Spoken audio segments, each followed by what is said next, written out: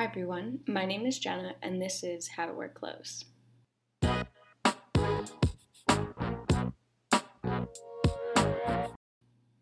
apologize if I'm talking kind of quietly.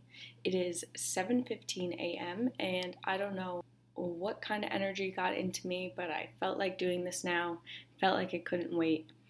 I woke up this morning at 5:30, took some pre-workout for the first time, which probably explains a lot of this energy that I have. Had a great workout, and now we're here. Felt compelled to do this.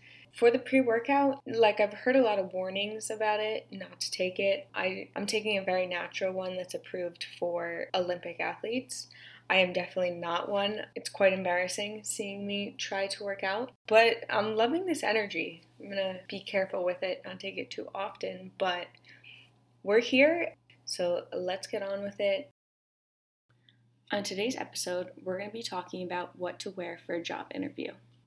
So these are things that I wish that I knew before my first interviews. I think interviewing right out of college is really stressful and kind of intimidating. And these are things that I wish I knew beforehand. So when I was applying to fashion companies, I felt like what I was wearing was the most important thing. And truthfully, it's not, but here's what I learned through my experience. So first of all, dress business formal. Yes, you might be the person most dressed up, but this is going to show that you take it seriously. I had one person comment on how dressed up and how nice I looked in my blazer for just a phone interview. They didn't expect it, but it showed that I took the role seriously and that I really wanted it. Secondly, what you decide to wear doesn't have to show that much about you. For me, I was interviewing for a position that had a uniform. So I researched the uniform, I found out what they would be wearing, and I dressed as similar to that. I wanted the recruiter to picture me in the role, and coming dressed for the position, I was hoping would help them envision me in the role. And I got it, so there's probably some credit to that. So besides that, if it's a normal corporate role, I would highly suggest some sort of navy blue suit. You don't have to wear a blazer, but it definitely helps make you look more serious about the position. Navy blue is going to portray you as loyal and sincere. This is subconscious, but if we can do any kind of mind tricks, this is definitely going to help. And I think black looks a little bit too formal, and navy blue is definitely the way to go.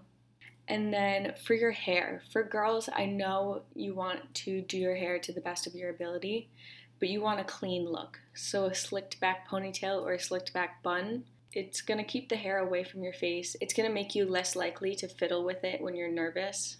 And it's just going to look really sleek and professional. They call this a power bun for a reason. Last tip I'll say, when my hair is up and there's not something I can fiddle with, I'll always put a ring on that I could fiddle with under the table just to get out some of your anxiety and some of your jitters. I find that it's easier to put on something purposeful to fiddle with rather than being nervous in the moment and picking up a pen or a corner of a piece of paper. Just be mindful of what your tendencies are during interviews and plan around them.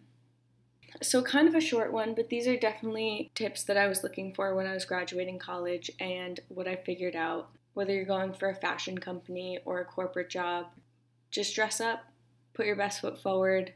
I always feel really silly going into it, but let them laugh at you. You're going to be friends with the people that you're interviewing with later on in your career.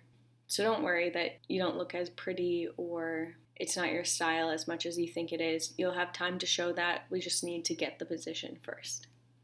So good luck, everyone. Good luck to the graduates, people that are going for promotions, new companies. You got this, and I'll talk to you guys real soon.